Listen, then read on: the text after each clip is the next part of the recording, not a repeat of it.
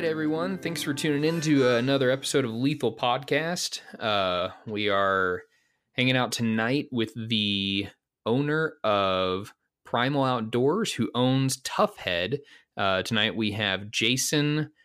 I am going to butcher the last name, Jason, so I'll let you say it. Jason Wojciechowicz. Wojciechowicz. Yeah, but a lot of my friends and everyone, I go by Wojo. That's my trade name, so to speak. There you go. All right. So Jason, like I said, is the owner by proxy of his parent company of Toughhead, who is a broadhead manufacturer that specializes in big, heavy arrows with high front of center. So it was kind of obvious that we had to have him on. I have friends, and Garrett, you have friends too. Garrett has friends. Sure. That has shot Toughhead for a long time. Company that's been around for a while. Give us, Jason, if you could, give us a quick rundown on the history of Toughhead. So I mean, Joe started the company basically after being friends with Ed Ashby and reading his studies, and he started about 12 years ago and went through a lot of R&D and development of the head. Which I'm learning now that, trying to create a new product is not easy. So I give a lot of props out to Joe for that. But, created it, based off of Ashby's, dream of the perfect broadhead, so to speak. And, 3-to-1, high mechanical advantage, heavy, front of center and all that stuff. And, basically created it and expanded the line to 2 different stainless heads. And then he also brought in the meathead, the carbon steel version for the guys mainly for the guys that shoot wood. A lot of the guys that shoot wood like the meathead. Oh, okay. Well, that would make sense. But so that was Joe's thing, and kept it going for a while, and and then I got approached to keep it alive. Nice. So how you've so you knew Joe for a little bit. How long had you been shooting Toughhead stuff before you decided to make the plunge and acquire the company? So I knew of Joe, and I knew Joe and talked to him on occasion, mainly about his product and things like that. You know how you get talking to people and ask them questions about their product, and got introduced formally through a mutual friend whenever Joe decided that he was basically going to close shop. And being a Toughhead shooter for the last 5 years exclusively, I didn't want to see the product go away, as well as a lot of other people. Yeah. So Yeah. I was fortunate enough to have a little bit of money set aside from one of my businesses that I run, and had the equity. And after many months of talking to Joe and picking his brain and making sure, because I'm a pretty solid numbers guy. I take a very educated risk, so I won't just dive into something, But so I decided to let it roll mainly from a lot of support from my wife too. She was great about it and supports me in all my ventures and my hunting ventures and everything too. So made the decision pretty easy in that respect. Yeah, there you go. It's way easier to do things with the support of your wife. Let me tell you, when I told her I wanted to start a podcast, talk about heavy arrows, she kind of gave me the one raised eyebrow look, and it's like, okay, whatever you want to do. But she has been supportive, so I haven't run into too many issues with that so far. So, you've been bow hunting a while, but it sounds like you just kind of recently came into the traditional side of things. Is that right? Yeah. I don't have the same story as everybody else, where they've been hunting since with a bow in their hand when they were 5 years old. I wasn't fortunate like that. My family, hunting to them was going on opening day a rifle and then, and getting back to the camp. So I didn't have much of a hunting childhood. I discovered it more when I turned 30, and with running a business and being stressed, I needed an escape. And I told my wife, I'm going hunting. She looked at me like, okay. So I took the rifle out, and that's how I got back into it when I was 30 for 1 year. And I thought, this isn't for me. So tried the bow hunting thing with a compound for probably 3 years. Killed an animal, all 3 years, and I mean, it was cool. I mean, it was great. I had meat on the table. I mean, it was fantastic. But someone gave me a recurve, and I started playing with it, and man, it was like, where have you been all my life? So I Right. mean, it's just yeah, it's been a love affair ever since. And I mean, I mean, it's a complete obsession. I mean, not a love. I mean, it's a total obsession. I mean, for the last 6 years, I've just been completely traditional. Have been successful every year. You know, I just love it. I can't get enough of it. What's funny is when I got into traditional, a lot of it started by reading Ed Ashby from Joe's website. So Hmm. I was a tough head shooter from day one. So when you picked up a trad bow, so when you picked up a recurve, because you started with a recurve, right? That's what you said. Yeah, very briefly. Then I went right into the longbow. Oh, you shoot a longbow. I didn't know that. Well, I shoot it all, bud. Yeah, it depends what I'm in the mood for. But I try to keep it, whatever I'm shooting for the year, I try to keep with that. But I started for a few months with a recurve someone gave me, and then went to a show, shot a couple longbows, and fell in love with those. It was actually striker bows at the time, Oh and yeah, yeah. yeah, and got really hit it off well with Dusty and Rick, the owners. And they right away, I took one home from the show, the Striker Takedown, and they built me another one because I actually had a black bear hunt planned for up in Quebec for that May. And this was in February that I started really shooting a traditional bow. And they said, "Oh yeah, we'll make you a nice longbow. We want you to go kill a bear with it." And I'm like, "Yeah, right. I mean, I just started this thing, right?"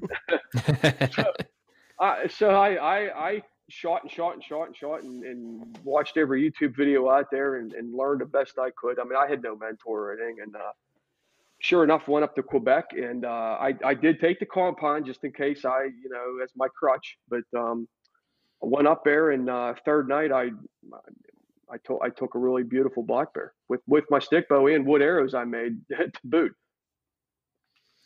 Oh, they're wood arrows that you made? Oh yeah. I even made arrows I shot for that 3 months. I practiced with them. I had meatheads on the front end, and they were Douglas fir. They were oh man, I'm drawing a mind blank. That company at your way, Garrett.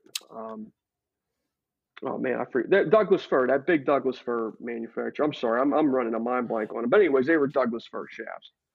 Garrett's the compound guy. I'm the Oh, like half okay. and half. I'm the half and half guy, and Blaine's Yeah, the. yeah, yeah. I'm sure Blaine could tell you. Sherwood, yeah, Sherwood. I'm sorry, Okay. Sherwood. Yeah, Oh, yeah. They are very yeah, close to me. Sherwood shafts. Yeah, they're up in Oregon somewhere. Yeah, Yeah. but yeah, so that was it, and then ever since then, I mean, killed a black bear at what was it, 11 yards. Man, it was all over. It was all over from there, and that was the first kill I did with the trad bow. So from that point Jeez. on, I'm like, nothing can compare to this. So I can't. Yeah, It would be I'd say cheating with any so. other piece of equipment. Yeah, man, that would God, that'd be a rush. Black bear at 11 yards with a Oh, piece it of was, wood. man. It Oh, was, and everything that everyone tells you about black bear hunting happened to me. I mean, they crawl up the ladder stand. I mean, it was all that, man. It was really cool. It was really cool. man, I'm super jealous. I mean, for my first traditional animal, I'm gonna shoot a glorified bird. And I love turkey hunting, but I mean, let's be honest, it's a bird. It's what it is. But yeah, man, a bear at 11 yards. Whew, man. Well, it's funny you say that. Turkeys are my nemesis, man. I've missed two of them already, and I Oh, missed you one and at you 5 and Garrett yards. can be best friends then. I hate can't turkeys so I much. can't kill them damn turkeys for the life of me, man. Well, man, they're switchy little bastards. They don't sit. They're not as twitchy as a hog, at least from what I've seen. Uh-huh. But man, it's hard to get one to like really sit still. And even I mean, it's tough with a compound, let alone a trad bow. So yeah.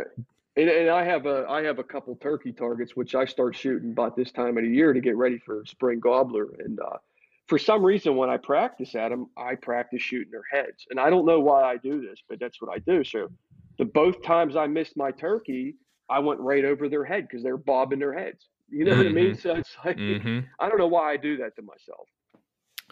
Well, I mean, and those misses were with your trad bow, right? Oh yeah, yeah. I don't use shotgun or anything. Yeah, Yeah. it's all So trad. Yeah. I think, with turkeys, I have because you shoot instinctive, right?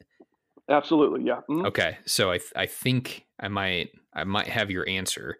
Is I mean you were probably focused on the head, and I'm Right, pretty sure. right. Have you seen Garrett? I don't even know if I've mentioned this to you. Have you Jason? Have you seen the uh Donnie Vincent movie, the most recent one, The Other Side?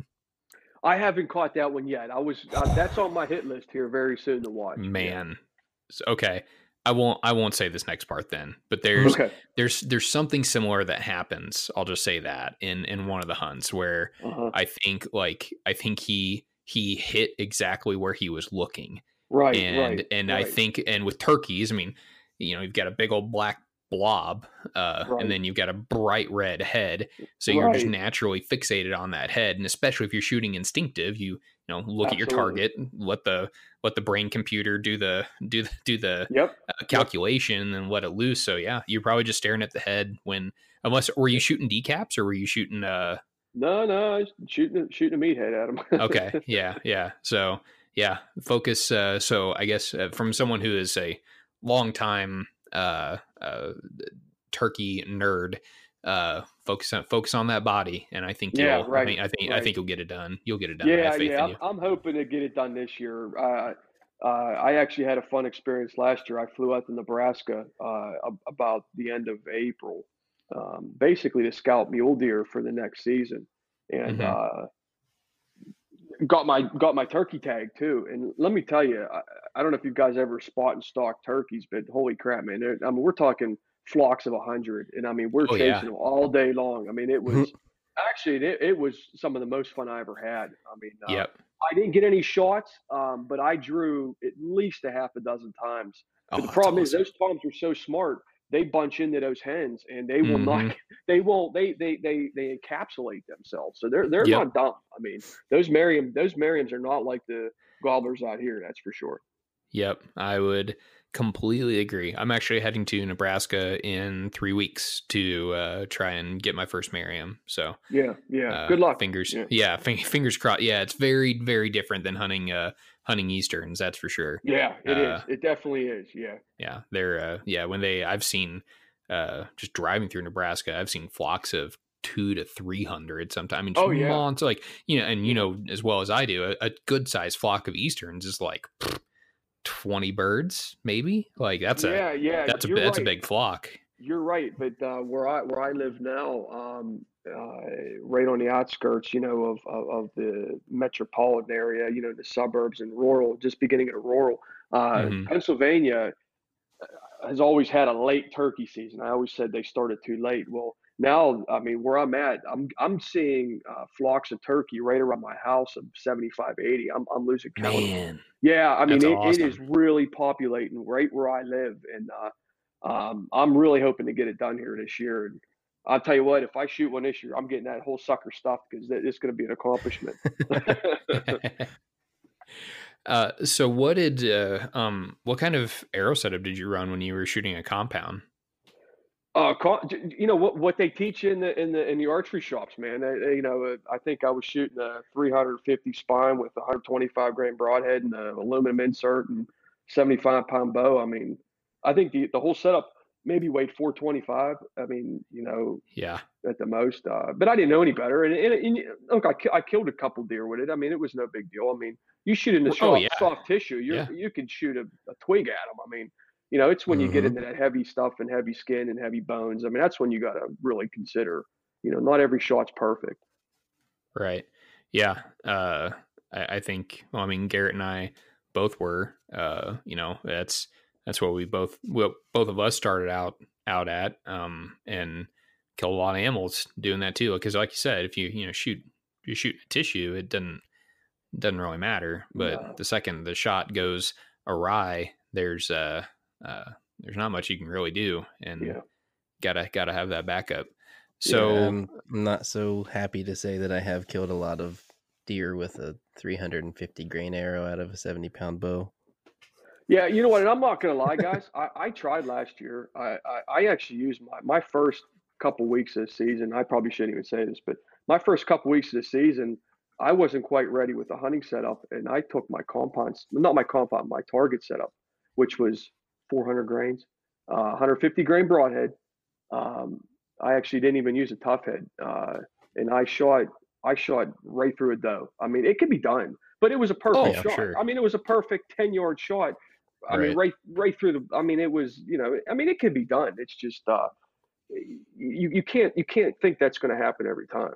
You know. And yeah, Now it's my most buck, likely not going to happen every time. right, right. And my buck, I mean, that I shot this year was with the tough head, and yeah, just totally blew right through it. Actually, I blew through both shoulders.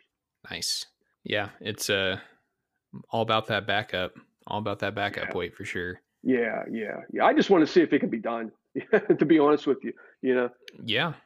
Well, I mean, Ed talked about how it's kind of a somewhat like taboo, controversial topic, but how either I think he said he was doing it, and guys he knew were doing it were intentionally shooting for the shoulder to break down the Mhm. animal to where they can't Mhm. run. Right, And I mean, if you've got the setup to do it, it's right, very effective because they can't go anywhere. right. Well, if you talk to Ed in depth and you ask him, I mean, every single time he shoots right for the shoulder, goes straight up the leg and drills him right in the shoulder because you're going to hit every vital organ you need, and they're not going to run. So if you Yeah. have the setup proper, with the heavy front and center, heavy weight, I mean, you're gonna kill the animal, and you're not gonna have to worry about blood trails so much. Yeah. Well, Yeah, I guess I have a question. So I'm the compound guy, more Yeah, or less. Your system, like you guys, well, you shoot trad, but your system also can work for compound. absolutely. What kind of compatibility do you have for that? As far as Well, like, I mean, we have all kinds of adapters, Garrett, that'll fit. Mhm. I mean, you can make any setup you want. I do offer. Joe started offering the 300 grain screw in, which is basically the 225 stainless broadhead with a 75 grain adapter welded in. that thing's beefy. Um, it is. Yeah. It is. No joke. So you could get a direct screw in, get fuel points, and just go to town. I mean, which most guys will they were a huge seller because they're just the convenience. I'm actually in the process now of bringing out the meathead screw in, which is basically the 190. It's going to be 265, right around that 250 weight, which I think will really, a lot of the compound guys would like that. It's a little bit lighter. You keep your speeds up because I know you compound guys still like your speed. You can't get over that, but I'm not you- sold on it completely. I just like to be able to shoot far. So yeah. No, Because, I you know. agree. Look, I mean, before you got on, we were having a discussion about field archery, and I mean, honestly, I shouldn't say I couldn't, but I wouldn't have done as well in field archery if I would have shot a 600 grain arrow at 50 yards all the Mhm. time. I mean, but right. it has its advantages. The trajectory is definitely an advantage. It all depends on what you're hunting. I mean, Yeah. there's not one setup that's great for every. Well, I shouldn't say that. I mean, it all depends on your 650 grains is great for everything. according to Ed, but Ed'll he'll backtrack that a little bit if you talk to him now. I mean, when he tested all that stuff, it was with 80-pound longbows. It wasn't with high efficient super recurve 40-pound bows. I mean, Right. I'm getting speeds out of some of these super recurves that's unbelievable, and I mean the penetration I'm getting with a heavier arrow, it's phenomenal. I mean, you don't Do you need shoot all that. you shoot a super recurve too? Well, last year I did. Last year I actually shot a whole complete ILF setup. I shot CD archery, WF-19, and with Okay, yeah. Uka limbs, the 100% Oh, yeah. carbon. Yeah, dude, I'll tell you what, you want to talk about a setup. I mean, that thing was disgustingly sick. I mean, I was shooting at hunting season. I was shooting a 630 grain arrow, 45 pounds. I was shooting that sucker at 170 feet a second, which is phenomenal. I mean, phenomenal. I mean, Yeah, What's for your draw length? 45 pounds. 29 inches. 29 inches. Yeah. Yeah. So I have a good that's- power stroke. I mean, I do have a good power stroke with it. So Yeah. That's fast. My God. yeah, no, this year 45 won't pounds. be the same. I mean, yeah, this year won't be the same. I have a custom bow being made right now. I'll throw a little shout out to Colton Hurst up there in Montana. Great dude. He's making me his Prana static tip recurve to kind of to my specs, so to speak. But that I intend to be my hunting bow for this year, and it's only going to be 46 pounds at my draw. I have an elbow issue, so I could shoot 56 pounds, but I can't shoot it all day long. You know, I screw up my elbow, so I just learned how to shoot low poundage and be effective at it. So. Yep. Well, especially these more modern recurves, they'll have so much more. I guess stack isn't the right word, because stack you'd normally associate with the back end of the draw, but it has a lot more tug on the front end than it does on the back end. But if it's on the front end, it's not nearly as heavy. So correct. But you get way more speed out of it because your draw force curve still has quite a bit of area underneath it. So right. There's a lot to them nowadays. I mean, you know, there's a lot to those draw force curves, and the Boyer needs to know that when they actually build you a custom bow to fit your draw length, you know, and the bow length and everything has a lot to do with that. Yep, absolutely. That's why I like having a rocket scientist make my recurve for me. It's pretty sweet. Yeah. Yeah. Truth be told, that's why I haven't switched to trad yet, because I mean, I know how I am with everything else, and it'll be a very slippery slope. I mean, I've got 6 bows now, and that's, you know, various compounds. I have a recurve, I've got bow fishing setups, all sorts of bows, and just too many. And then all of the options that you can get into if I got like an ILF riser and the limbs, and it's just like, oh no. If you would get into trad full, dude, it is the most addicting thing you would ever get into, man. I mean, I at one point I had 24 bows, and my wife looked at me like, what are you doing? Spending our I sold them all, and then I tried to fine tune it, so now I'm down to like 8. But I try to only shoot one a year, you know. But it's hard not to pick up a bow and just shoot it and play with it in the backyard or go stump shooting. You know what I mean? Yeah, man, Blaine's got a new hero to look up to with 24 bows. I don't even know how many bows Blaine has anymore. Yeah, well, I know he got rid of a couple. He seems like he has a new one coming every couple weeks, though. Yeah, he had 8 or 9 last time we knew, but like you said, it's like every other week it seems like, got a new bow in. yeah, and you know what the problem is? It's a rabbit hole you start going down. You get a new bow, you shoot it fantastic for 2 weeks, and it's just like buying a new car. Then after a couple of weeks, it's the same car you had. I mean, it's you know, you just have to find what fits you. But hey, it's fun. It's fun, man. It's all about having fun. Yeah, absolutely. So most of the broadheads that you sell, or at least traditionally, like that pun, traditional. Traditionally, they are glue-ons. But you said you're starting to come out with a couple of screw-ins as well. Yeah. Now, so is the screw-in actually a glue-on with the welded-in adapter? I know you said it's what it basically was before. Is that what you're doing moving forward? That's what it is. Yeah. I mean, okay, gotcha. It is basically the same broadhead. I'm just taking a step out for the guys, and I'm actually welding it in. So it's not you don't have to worry about gluing it. I mean, it's and it's all spun test and everything. So everything, I mean, you don't have to worry about you open up the package, put them on. You got a 300 grain broadhead. I mean, it's right. And the stainless one has a stainless adapter. The meathead has a carbon steel adapter in it. So it's just a convenience factor is really what it is. I mean, and I probably shouldn't say this, but a lot of guys are lazy and they don't want to take the time to play with different setups. They just want to buy whatever weight they want and just screw them in, screw them out, and go. And that's fine. Oh, yeah. And that's why I'm offering it. Yeah. Oh, hell, we taught on the last podcast we recorded, we were talking about lazy archers for a good 15 minutes, I think. Yeah. So we completely agree with you there. Yeah, lazy in the wrong So way sometimes, though. yeah, oh yeah, more often than not, unfortunately. Yeah. But if you're being lazy and deciding to buy a 300 grain broadhead, then I won't be mad at you. Be lazy and do that, please. Yeah. I'm all about buying big old heavy heads. Oh yeah. So you've so I think, at least from what I've seen, testing I've seen friends do, I've never used a glue on, but I'm going to. Like I've kind of like what we've been discussing the last couple weeks. I think I'm going to end up doing a meathead. We'll see if it ends up being. Oh, well, let's talk about that for like just a hot second.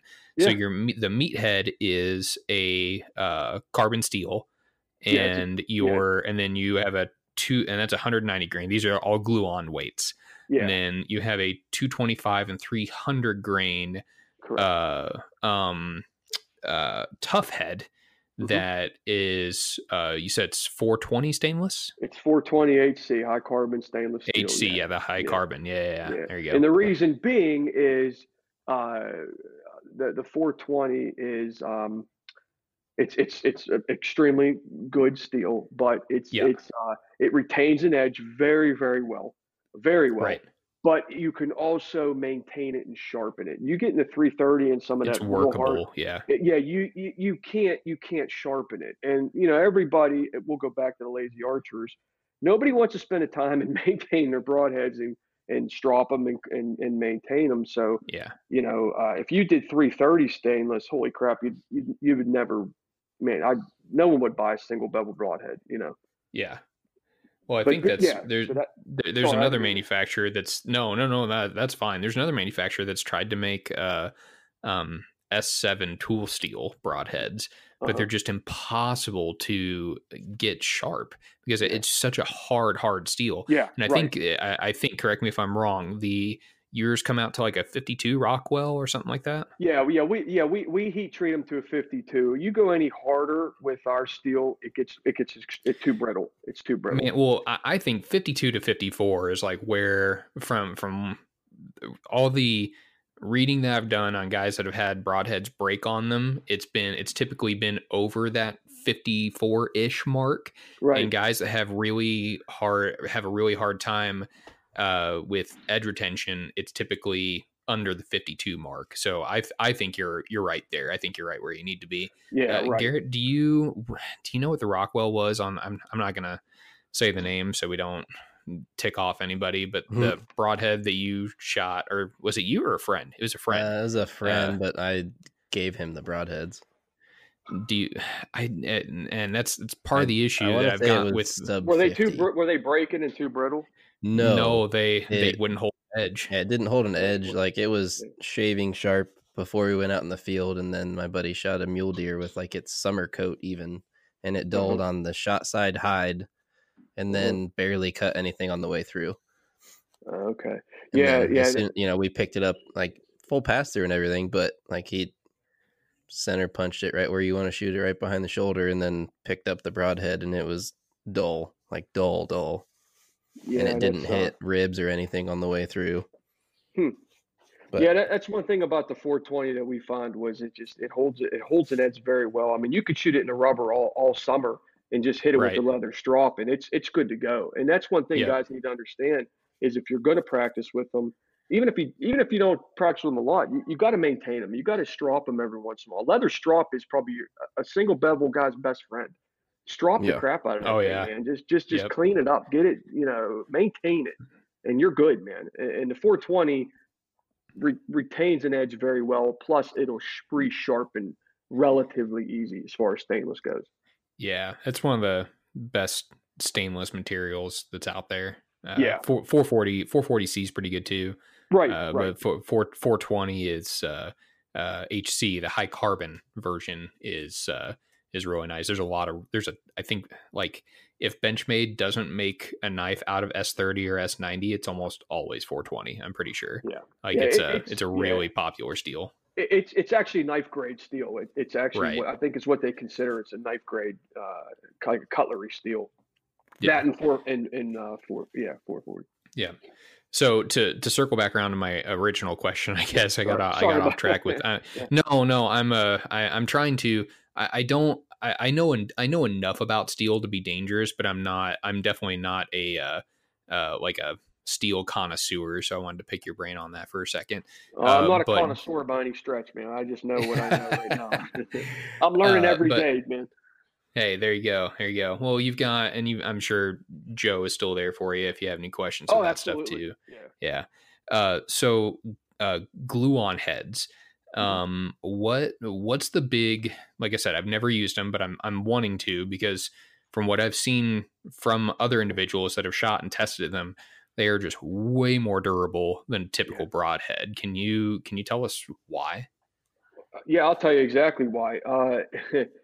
If you ever shoot a broadhead into something hard and the first place it's going to break is that post, you know what I mean? That adapter Yeah, the post. threading. That's where all my testing and all Joe's testing and field tests and people calling, and the first place that thing's going to break is that post because of the leverage. You know what I mean? So when you bury, which is why we came out with the and we're trying to perfect the direct bond system, is you have a long post into your shaft which you can lengthen or shorten, and then you have that nice long swedge collar. There's nowhere really for it to break. I mean, anything can break, but then once you foot it and everything, that thing's it's rock solid. I mean, can't be afraid about glue. And I hate saying glue on because that just sounds so cheap. I like, you know, a lot of guys are using epoxy. They're actually using what's that one brand? It'll come to me, but glue on sounds cheap, but it's not. I mean, it's definitely more durable. You don't have that post to break. Yeah. If that Yeah, makes that's sense, guys. Yeah, yeah, no, it does. I mean, it does make sense, and you got a ton of material yeah. uh inside the broadhead that you otherwise wouldn't. Right, right. Uh, And you know how our furl goes all the way from the edge, all the way down almost to the tip. So, with that furl being increased, and then you have the swedge adapter down inside there, we're actually looking at creating a new one to lengthen even more, to stiffen even more into that broadhead. So there's another mm, adapter we're working on now that I hope to bring out maybe in a couple months here. Um, and it'll be a fantastic system. I mean, it's not as flashy and sophisticated as all these guys and their flishy, flashy insert outsert. I mean, this is a pretty simple system, but man, I mean, you know, it's well, tried and true, man. I mean, it yeah. is. We're just If trying to it's make if what's tried and true it's not better. broke, don't fix it. Yeah. Right, right, right. Yeah, couldn't agree more there. And plus, as a Yeah. little So, sales pitch, I mean, what we do is every single broadhead, we have a plunger system that actually I plunge down into that furl all the way down, and I put 500 pounds of pressure down into that furl. And if it doesn't split with that, man, I mean, you're not splitting that broadhead. So, I don't want anyone to think that because it's a two-piece laminated brazed broadhead, it's weak. It is by right. any stretch. I've cranked the pressure up to 700-800 pounds, and I have not split broadheads. Yeah. Now, I mean, you're Gracious going to me. get one or two, you know what I mean, during the process that just didn't braze correctly and it's going to Sure. split. So Yeah. that gets, but every single broadhead goes through my hands and gets tested in that plunger system. Man, that's a lot of weight. My Yeah. goodness. Yeah. Uh, I've whew. even cranked up to 1,000 because I'm trying to break them, and I have. I mean, but some of them 300s, man, I tell you what, they hold some pressure. Yeah, man, it's a lot of it's a big old hunk of steel, and especially when you do Oh yeah. when you've got 300 grains and then you put your either your screw in adapter or your direct bond adapter in there, and then you've got at least 375 400 grains. Right. Man, it stuff gets wild real quick. Oh yeah. But back to Garrett's point with compatibility, it sounds like you can probably get down to as light as with the screw ins on the meathead 250 ish. You said Yeah, I mean, but you got to take your adapter into play. So right? if a compound guy came to me and is used to shooting for, even if he was shooting a 500 grain setup, right? Because I mean, there's Yeah, compound guys that shoot 150 grain heads. yep. I would push them right away into a direct bond system like the 100 grain insert, and glue a meathead right, or bond a meathead right to it. So now you only have even with taking your adapter out of the plate now you're at 290 grains opposed to maybe 300, depending on what kind of adapter you had in there. Right. Yeah, So I you're run- not you're not going to lose a ton of trajectory, and you foot that thing, man, you got a hell of a setup. Yeah, I run the Valkyrie setup now, so I'm running 256 up front. So I'm at Mhm. like 500 and some grains or something like that. Mhm. So I'm Is not. that with the adapters and everything, Garrett? So the Valkyrie setup is just it's like an outsert that's threaded, and then Mhm. the broadhead itself has a long post on it, Right, and then right. the broadhead it's just all one piece. Okay, so so that whole front end is how much? How much does that weigh? the head itself is 200 grains, and then the collar is 56. So I've got 256 total. Oh, okay. Yeah, so if you would do like a direct bond from me, or let's say, and it, you'd probably be about 50 grains heavier, Yeah, and with I maybe mean footing it and everything too. Right. I've got I've got some spine left, and I've been thinking about going heavier, Uh-huh. but I just haven't yet. And you know what Do you can do, Garrett, and I wouldn't be afraid to tell you to do this, but you can even go with maybe a lighter GPI shaft.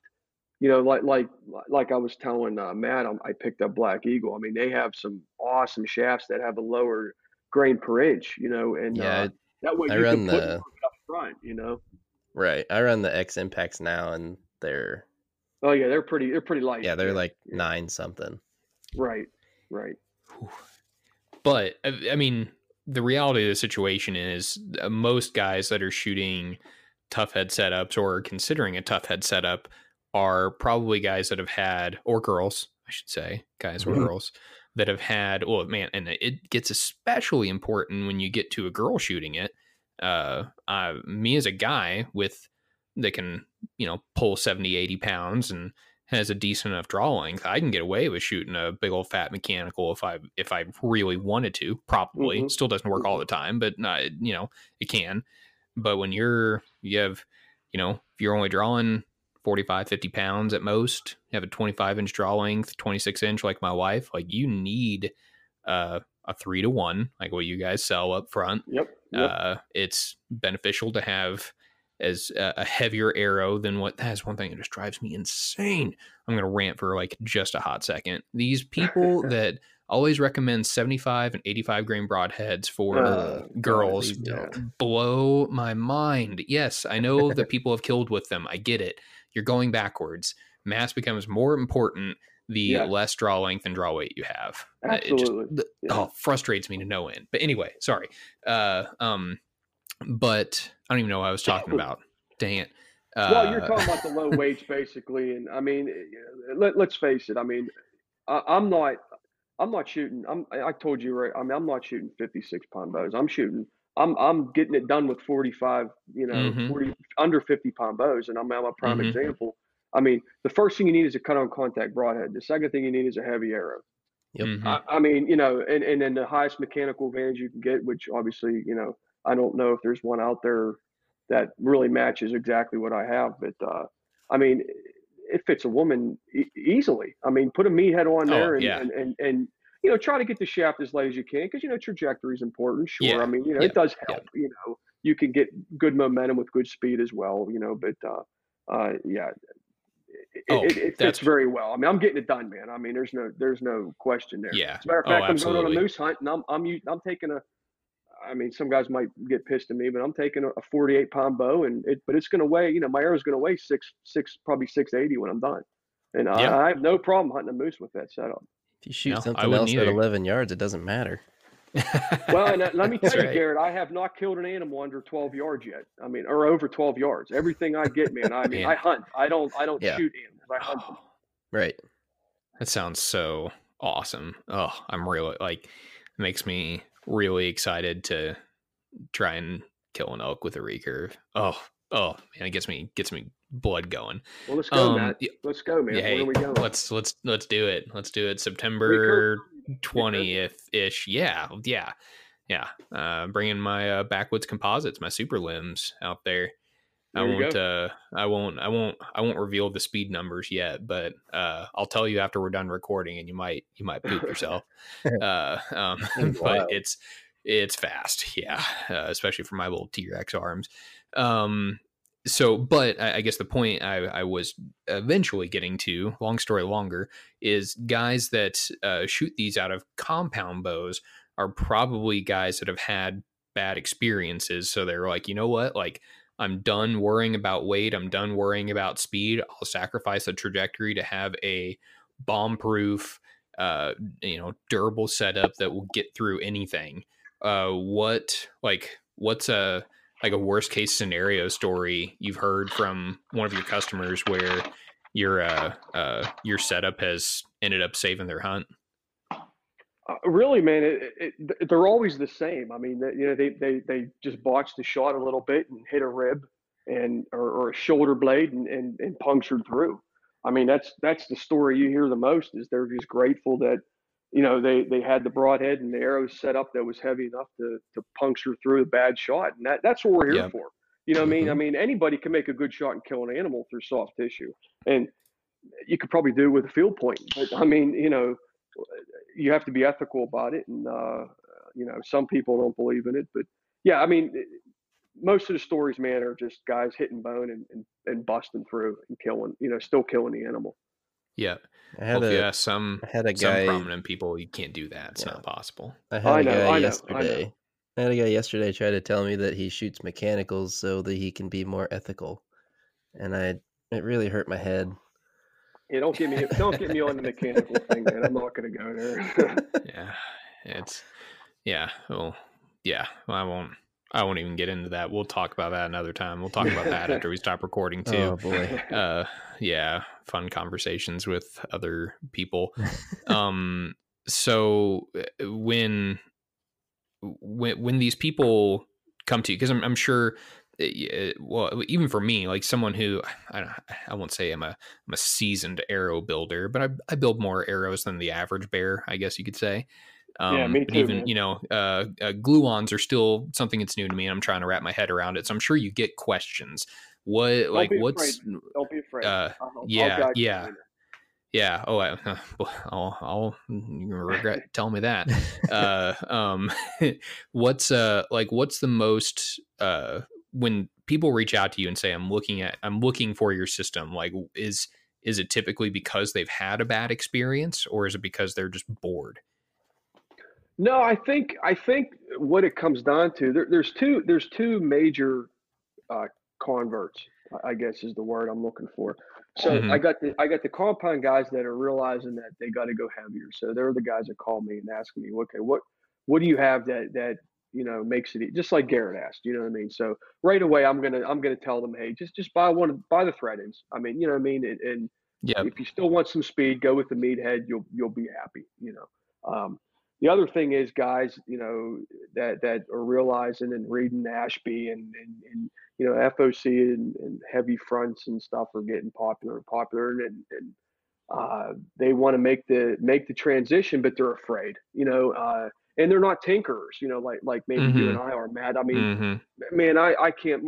After dinner, I go downstairs and I screw around with arrows for 2-3 hours, just messing around, Right.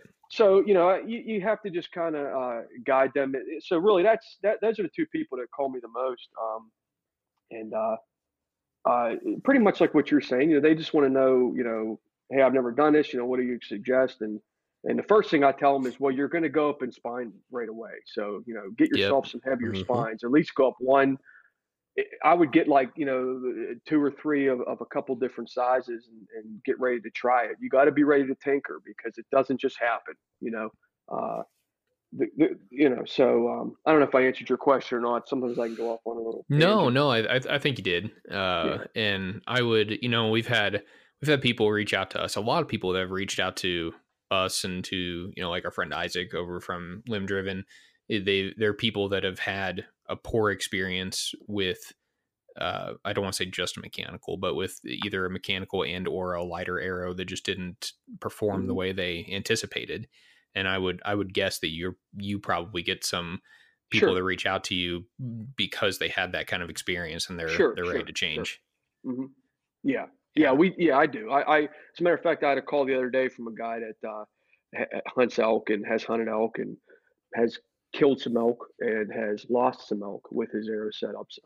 Doing your standard setups, 125, 150 grain arrow and broadhead, and did more research and is taking his son out now for elk and wants to be ethical and wants to do it right and show his son the right way to do it. And so he called me and we had a couple hour conversation about what I think he should do and what product he should use. And that makes me feel good because these guys want to do it right, and that's good. You know what I mean? So yeah, it's the same thing. Yeah. As far as I'm concerned, I think PETA should endorse you because you're more for the ethical treatment of animals Absolutely, than just man. about anyone else, in my opinion. Listen, No. Matt, I respect these animals entirely too much, and I want to give them my utmost respect. And when I take their life, I want it to be as ethical as possible. And Yeah. I don't want them to Well, suffer, yeah. So, and Well, I try and to Ed's, teach that to people. Yeah, yeah. none of us, And Ed's none of us talked want about that to that. happen either. Oh, absolutely. Yeah. And Ed's talked about that with, he's talked about specifically how he shot animals, and especially when you shoot them with an insanely sharp broadhead, how half the time they don't even know what happened. Oh yeah. One, because you're shooting a really quiet bow because Right. your arrow's heavy. So they're, first off, they don't hear anything. They probably just feel like, people have cut themselves with paper or Right. something, a really sharp knife and like not noticed it for a second and then been like, Oh, yeah. like I'm bleeding everywhere.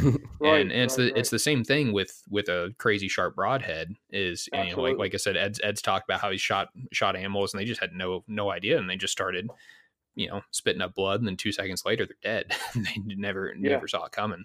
Yeah, Yeah. I mean, my everyone antelope, uses the paper cut analogy. I mean, that's exactly it. I mean, you blow right through those animals, they don't realize what happened, and then they're dead. I mean, that's what you want to happen. I mean, it doesn't always Yeah. happen, but that's what you strive for.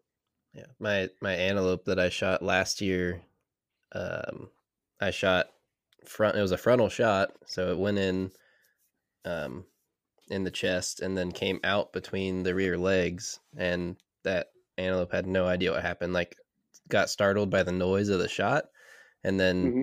walked 3 steps, looked back, walked another 2 steps, and just tipped over. Had no clue. Hmm. Hmm. Yeah. And Yeah. I That's don't. what you want to happen, man. Oh yeah. There's no doubt. I thought I missed at first too, just because like the reaction was not what I expected, and then Yeah. just kind of back legs got Yeah. wobbly, went out. Yeah. Well, I mean, anytime you turn on TV, you see a And I was just going to say whitetail kicking like a Uh-huh. bull in Yeah, the like, why did PBR, that and happen? yeah. Oh yeah. Yeah. Well, on top of, it's because their broadheads aren't sharp. That's Well, why. yeah, that too. Well, because if Well, it and they're was shooting sharp, 300 grain broadhead at them, and they're just going in maybe the length of the broadhead. And the right? poor thing got a broadhead stuck in it, and it's in the Mhm. spine. You know what I mean? Yeah.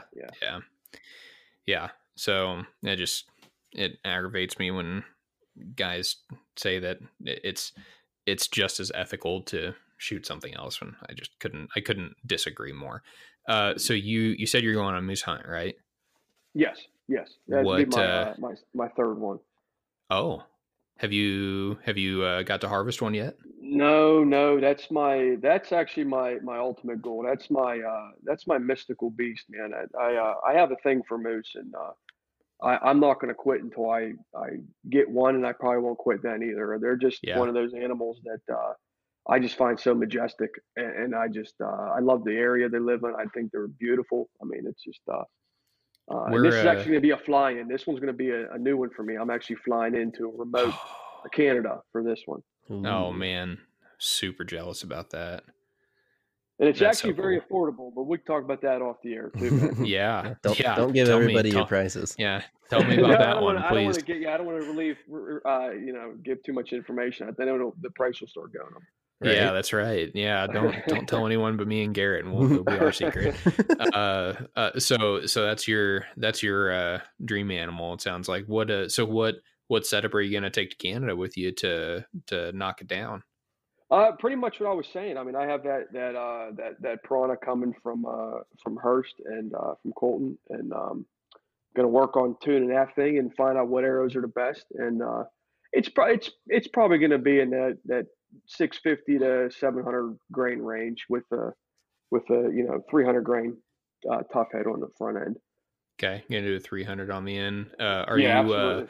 Yeah. Do you think so?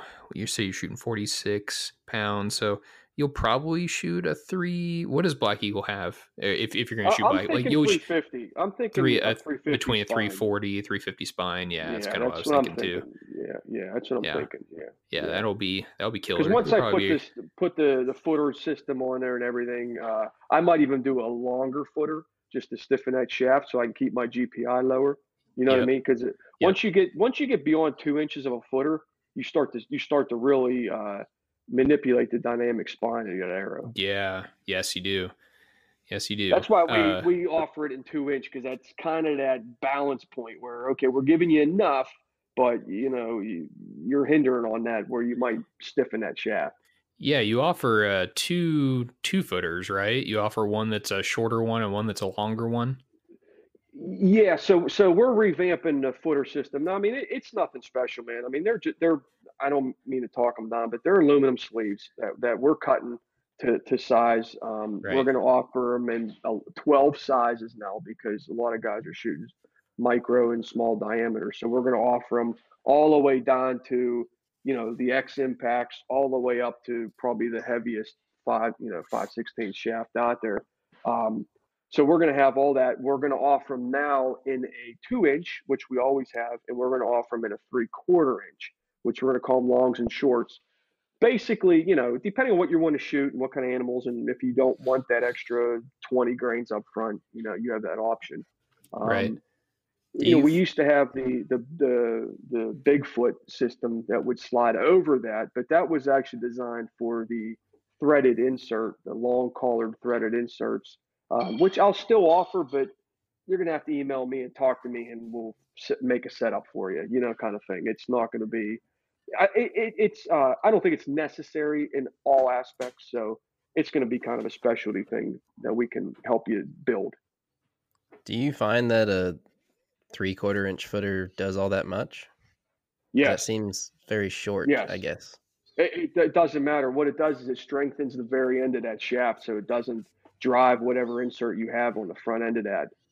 You're basically bonding the front end of that shaft. That's where I always had the most failures. And that's how I first test shafts is I'll put my inserts in. I will not foot them and I'll blast them in everything I can. And whatever shaft holds up the most, that's what I will, then I'll foot it and that's the shaft I'm using. And I find that, Black Eagle has some pretty good shafts. So that's why I picked them up.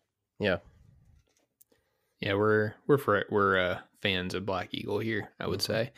Yeah. I think in our last episode, in the Balling on a Budget episode, I think all of us recommended a Black Eagle shaft. Yeah. I'm pretty sure, yeah. Because man, I mean, first off, it's really good carbon, but second off, like price wise, it's difficult to compete with. Right. I mean, could you buy like a marginally better carbon? Maybe, but you're going to spend almost twice as much. It's yeah. The price point's great. Yeah. And their quality control is fantastic. I mean, you're going to get match spines, match weights. I mean, now I just started shooting them, beginning of the year. Shot them a little bit last year, off and on, and I've been doing some serious testing since I got Tough Head, and I like them. That's why I picked them up as a dealer, and I'm trying to offer them at a good rate too for everybody. So when you come on, you can build your whole system right from me, and feel free. I mean, I'm gonna throw a little pitch out there. Everybody can call, email me through the link, and I'll help you build whatever setup you need the best I can.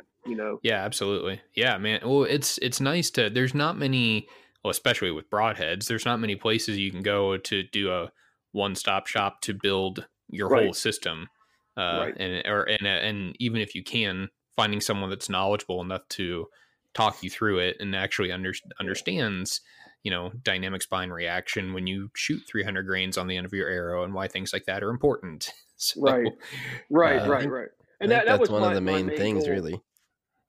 Yeah, that was my main goal from Tough Head was, I got the great broadhead, but I wanted to create an experience that you could come here and you don't have to go to 3 different sites and buy all your product. I'm giving you product that I have beat the crap out of and have tested, and I stand behind, and I'll help you build it.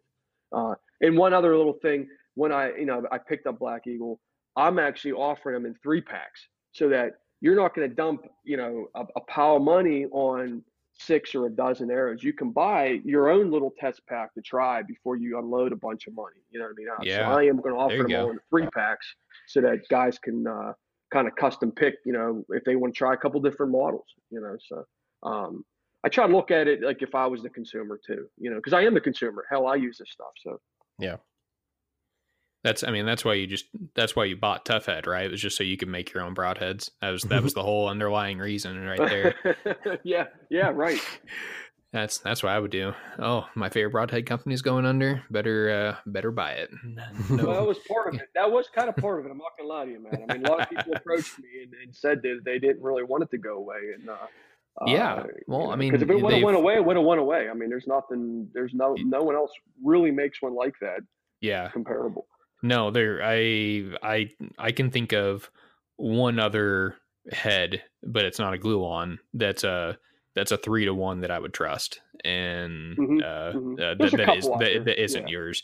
Yeah, I mean, I'm sure there's a couple. I mean, you've got your like older glue-on manufacturers, your Zwickeys and Grizzlies and stuff like that. I have never used any of those. I'm sure they're fine. But if I'm gonna be using a 3-to-1, it's probably because I need to guarantee penetration, and if I'm that worried about it, then I'll spend a little bit more and make sure I've got the best steel possible for sure. Right. And there's nothing wrong with all the broadheads out there. And a lot of those have been around for 50, 60 years, and they're great. I mean, and I personally know a couple of the other manufacturers, and they have been great and welcomed me with open arms, being a competitor, and they make a great product. And I'm not going to sit here and bash anybody's product. I've used them and I've killed animals with them. It's just, Tough Head is just a product that I truly believe in and think that it is, in my eyes, the broadhead to use, the mechanical advantage and everything. And the single bevel, I mean, people are going to argue and say they suck, you get no blood trails, are hard to sharpen, but I say get off your lazy ass and figure it out. I mean, it's not that hard, man. I mean, seriously. I think those people don't know, they never learned how to blood trail. That's part of the problem. That's why they need that quote unquote red carpet to follow to their dead animal, because they never actually learned the proper way to track an animal. Well, that I agree with you wholeheartedly, man. A lot of, there's always an argument about woodsmanship and being an actual hunter. I mean, there's a lot more to it than just shooting an animal. And I know people that shot animals with 3-blade, the 3-blade systems, and they still didn't have good blood trails because they hit them high. I mean, you can't go, you can't fault the broadhead for not having a blood trail. No. Yeah. Every broadhead's going to give you a blood trail, man, as long as it's shot right. Yeah, I completely agree, and I think Troy Fowler, I think is his last name, with from Ranch Fairy. Put out a really good video to like show why you can never count on blood trails, because there's too many variables. There's too many physiological things that we will never be able to account for. When it comes to blood trails. So blood trails is literally like the last thing that I concern myself with. Me too. I'd say that when I track animals, if they make it, I mean, if they don't drop in sight, like I'm like tracking that animal more often, like, because sometimes the blood's not great. So I'm following actual tracks from that animal, and then I find the blood. Right. And then, keep going and keep going. There's a lot of times. Yeah, you have to look for the trails. You can't just look for blood. You got to learn how to read the ground and read. I mean, woodsmanship again, it comes into play. Intuition comes in play too. Yeah, and it's if you're marginal and you didn't know you hit the animal properly, you didn't see it go down, give it some time. Yeah. Don't keep pushing the animal. Right. You know what I mean? Let it die. Give it some time. You know what I mean? Don't be impatient. Go back, have a coffee, go have a beer or something, and go back and find it with your buddies later. You'll find it. Mm-hmm. I'm pretty sure that's why God invented beer, so you can go have one while you're waiting on your animal to expire. So that maybe this is your answer. I don't know. We'll see. I'll give you, if it is, I'll let you have a second answer. What's the thing that that is currently, I guess peddled would be the word. The thing that is currently peddled by the archery industry that drives you insane. Speed. Everybody thinks speed kills, and it doesn't. I mean, Speed is sexy. It's sexy. Yeah. I mean, everyone wants to come out the fastest bow out there. Now, granted, I like some speed too. If I can shoot a 600 grain arrow at 200 feet per second, I'll do it. But I mean, that's not what it's about. Plus, I don't personally kill animals over 20 yards. So, right. I don't care what kind of speed you have. That animal's still going to jump that string in 20 yards if you have a 350 feet per second arrow. I mean, that's not the speed of sound. I mean, Aaron Snyder said it several times that they no arrow is faster than the speed of sound. Yep. So well, we calculated it. Was that episode 1, Garrett? I can't remember. I think it might have been 2 or 3, but yeah, it was like 1,120 feet per second or something like that. So until someone comes out with a bow that can do that, I'm not worried about speed. Right. No, granted, I don't want something that's shooting 100 feet per second. I mean, I want something with some oomph to it so that I have a decent trajectory. I mean, so I'm always playing with different setups and trying to get the right that my brain is used to seeing too. Because I shoot instinctively, so my brain is used to seeing a certain FPS. Yeah, absolutely, and people. We kind of get ribbed online, and maybe deservedly so sometimes for, I'm shooting a 650 grain arrow out of a compound and I'm looking for the fastest compound that I can possibly get. And people are like, well, why are you concerned about a super fast compound? I'm like, well, I'd still like to be able to sling this heavy arrow as fast as I can just for the penetration potential. And I think that's lost on a lot of people is, there, and something else to take into account for you compound guys is there's a lot of bows that will have IBOs that are similar to each other at 350 grains. But once you start climbing over that 500, 550, 600 grain threshold, your efficiency just goes, some of them goes through the roof and others not so much. Sure. So that's the only speed that I care about is like, I've figured out that I'm very comfortable with my trajectory when I'm around, 260 is about as low as I want to go, but I really like to shoot 100 yards. So I run out of sight tape and sight adjustability if I go lower than that, but I could just shoot not as far, but that's not as fun. Oh, you just need to be a better hunter, Garrett. Get closer, that's all. Well, no, I get close. I just practice really far. I know. Yeah, well, I mean, that definitely, I used to shoot PRS, precision rifles here. Well, it was a local circuit for PRS, but whatever. And, there's a lot of people. I saw a lot of guys there that were quote unquote hunters, but really they were just shooters that just happened to be in a place where animals were. Mm-hmm. So the guy that,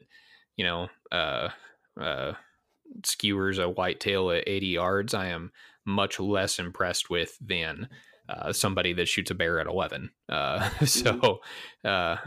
think there's like you said, I think the whole woodsmanship and hunting portion is being lost probably in part by the push for speed, because now all these guys think that they can take 70, 80, 90, 100 yard shots at game when like there's just so much stuff that can happen. I'm not saying that you absolutely cannot take a 60 yard shot at an elk. Like, if you've got a compound, go for it by all means. But man, I started shooting a bow because it's intimate. You have a different relationship with the animal than you do with a gun. So a lot of those guys also, they shoot that far, but they're shooting that 400 grain arrow with a mechanical on the end of it, and then wonder why they get 4 inches of penetration on that 80 yard shot on a whitetail. It's like, well, what'd you think was going to happen? Your arrow slowed way down by the time it got there.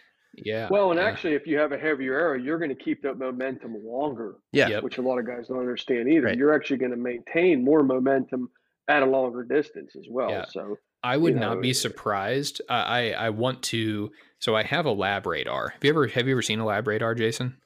You have one of those? I don't even know. Yeah, you didn't What? know that? Okay, No. so so What? Jason, a lab radar is basically a chronograph that uses Doppler, and Oh, you okay. can Okay. so like if I want to shoot a bow, Garrett's mad at me. I can feel his eyes beaming through the through the computer screen.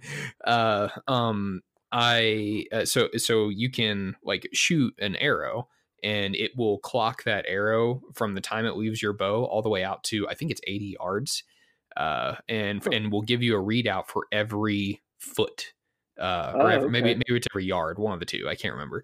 But it gives you a readout. So I have a hypothesis that there's probably a certain weight where you will actually like start to pass lighter arrows at longer distances.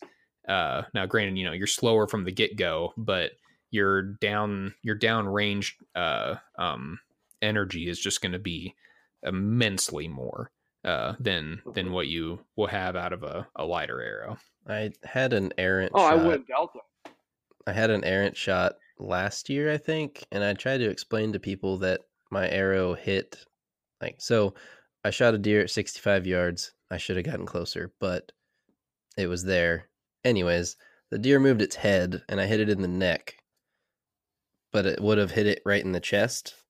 But I knocked that deer off of its feet at 65 yards. And people don't Hmm. believe me, but I try to explain it to them. It's like, okay, this heavy object just hit this thing in the head and it knocked it off of its feet. Like, I know you don't believe me. However, that's what happened.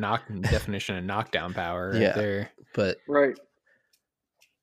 I would rather not do that again, but it happened. And Yeah. it's because, that heavy arrow is just going to keep carrying all that Yes. momentum. Yep. Right. Absolutely.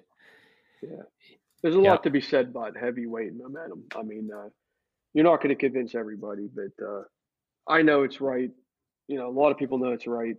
I think more people are realizing that it's the right thing to do. Yeah, they're definitely starting to figure it out, and that gives me hope. Me too. Yeah. Yeah.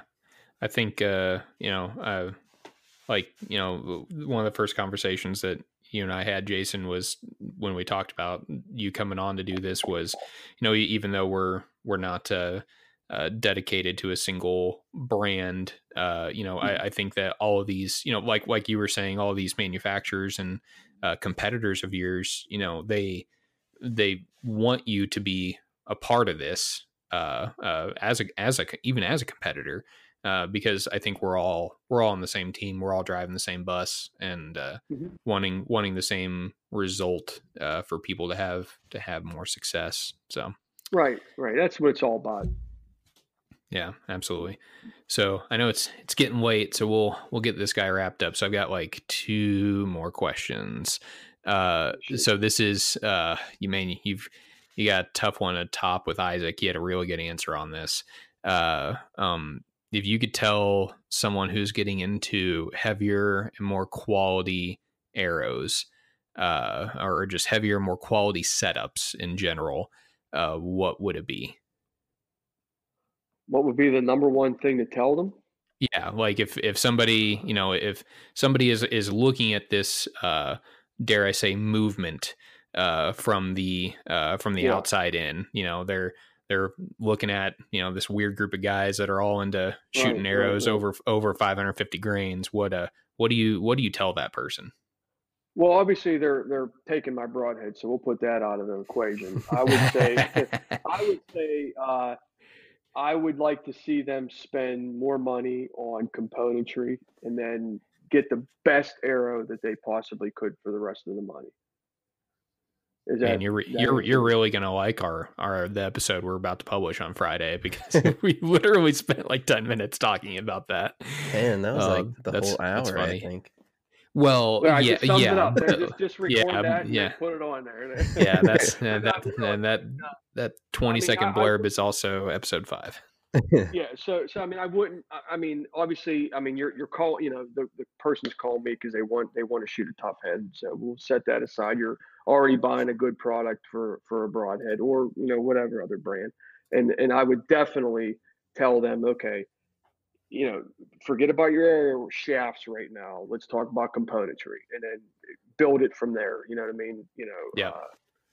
Because really, and I'm not talking down aero shafts. I'm not an aero builder, but I've tested myself a lot of shafts, and you can bomb proof a lot of inexpensive shafts Yeah. with the Yes, you right can. componentry, and you don't have to really spend a lot of money either. I mean, just have an idea in mind, and like we talked before, Matt, I mean, sometimes it might just be 20 more bucks a dozen, and you're going to have a hell of a setup. Yeah. It's just, I think it's, and you got to be willing to tinker. You got to be willing to tinker a little bit. Yeah. I mean, I think it's really good that you do offer that one-stop shop, because that's where a lot of guys like get scared or get their cold feet, is that they, they're not tinkers. They've never done this before.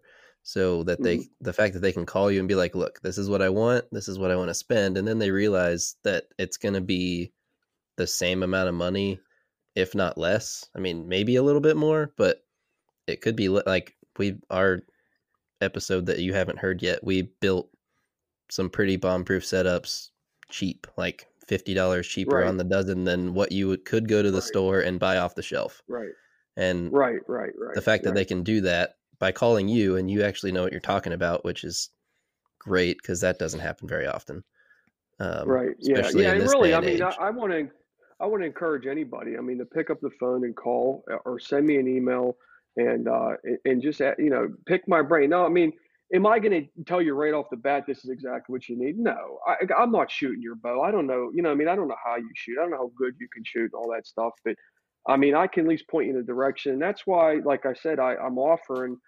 Everything's in 3-packs too, so you're not piling out a bunch of money. You can test a couple different things and figure out what your setup is before you come back and buy the complete dozen or 2 dozen or whatever you want to do. So I'm trying to make it, I'm trying to build that whole store, so to speak, that to help the guys. You know what I mean? Yeah. Because this isn't my full-time job either. So I want to just throw this out there. When you call me, if I don't answer the phone, leave a message and I will call you back, because I do have 2 day jobs, so to speak. So, I mean, I'm a busy man, but I will call you back. I love talking arrows. We've been talking for almost 2 hours now, Matt. Yeah. I mean, so, Yeah. I mean, I can talk forever about this stuff. So, Oh man, yeah, I'd talk your ear off all night if I knew you didn't need to get back to your family. Okay, so yeah, that's a good answer. It's that rivals Isaac's answer, I think. Okay, so I won't belabor this too much. I've got to ask you before you leave. Do you have anything coming out that you want to, like, I don't know, tell us about? Well, yeah. I mean, I told you I was coming out with the screw-on meathead, which Mhm. should be out on the shelves here soon. And then I am in the process of revamping componentry, which we had a discussion prior to the podcast here recording. Yeah. I'm going to switch everything over to stainless, I believe. I think it's a much Oh. superior. Yeah, it's a much superior product. I'm going to start phasing out all the brass that I have. It's going to cost a little more for everybody, for me to purchase and for the consumer. But man, you buy a stainless setup, you can You're unsweat done. it and put it. Yeah. You could put it on another set of shafts, man. As Yep. long as you get something similar. And I'm actually working with a very well-known high-end stainless company. I think you know of them, Matt.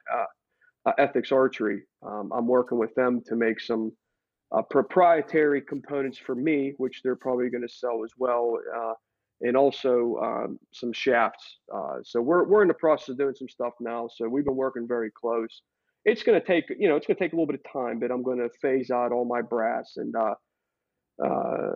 offer a complete stainless setup for just about anything out there. For any shaft, because a lot of these arrow builders and companies now make great arrows, but they're arrow companies. They're not component companies. Right. So, Yep. Components. that's where they fail. So It's bad. And I'm not saying them all. I'm not bad mouthing them all. Like I said, I don't want to bad mouth any companies. But a lot of them are suffering in the componentry end. So I Yeah. want to be able to offer good components to go with their good shafts. Yeah. Yep. So Yeah. I'm- Absolutely. So I'm that's to the probably my point- big thing for this year. I'm definitely to the point where I don't run, like, nothing is stock anymore from anything that I run. Yeah. Yeah.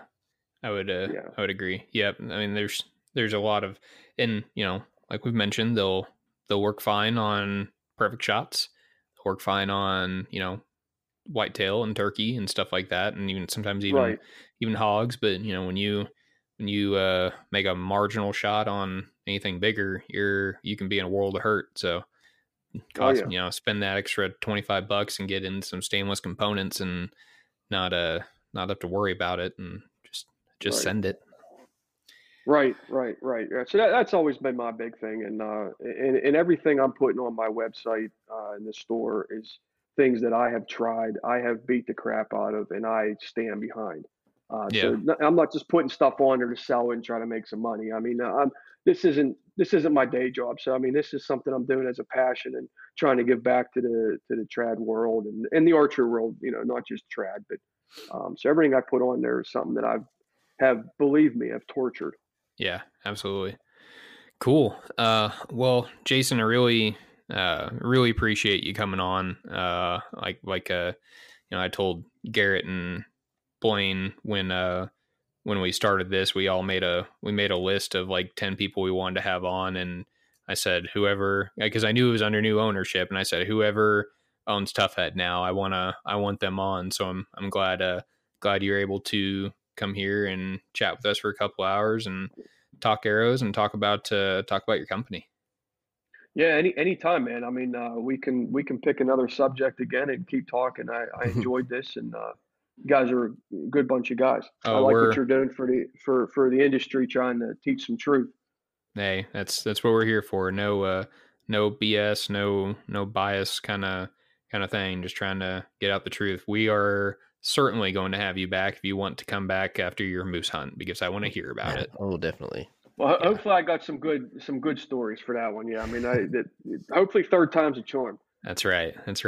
Ought to be. Cool. So, do you have something, Garrett? Nope. Oh, okay. So where can people reach you, see your stuff, social media, website, all that fun stuff? Yeah. So the website's toughhead.com, and then I'm starting to dabble in the social media. So right now I'm pretty active on Instagram. I kind of like it, putting pictures up there and seeing everybody's pictures for the day. So I'm pretty active on Instagram. I'm going to try to dabble in some YouTube here soon with some testing videos and stuff. But I am by no means a cinematographer, so they're going to be pretty crude right now until someone maybe helps me out with some of that stuff. But it's just fun. So Yeah. mainly the website, and if you sign up and subscribe to the website, we try to send a little email blast out every month just for update or if we're having a sale or new products, things like that. And, plus, I post it on Instagram, so I use that as a kind of a marketing tool as well. Yeah. Nice. Cool. And it's for those that may be listening and may not be looking at the screen on how it's spelled, it's TUFF, right? Not TOUGH. That's correct. All right. Yeah, TUFFhead.com. Yeah. Cool. Perfect. All righty. Well, thanks again, Jason. Really appreciate it. Yeah, we're pumped to have you on. So we'll talk to you soon. All right. Sounds good, man. It was a lot of fun. Yep. Thanks. And thanks everyone for listening. If you haven't already, once again, hit us up on social media. If you want to like our stuff, rate us on your podcast of choice. Really helps out our algorithm. So do us a solid, take a look at that. And if you don't like us, then please don't leave us a bad review because we can't afford it. And yeah, so thanks again to everyone for listening, and stay lethal.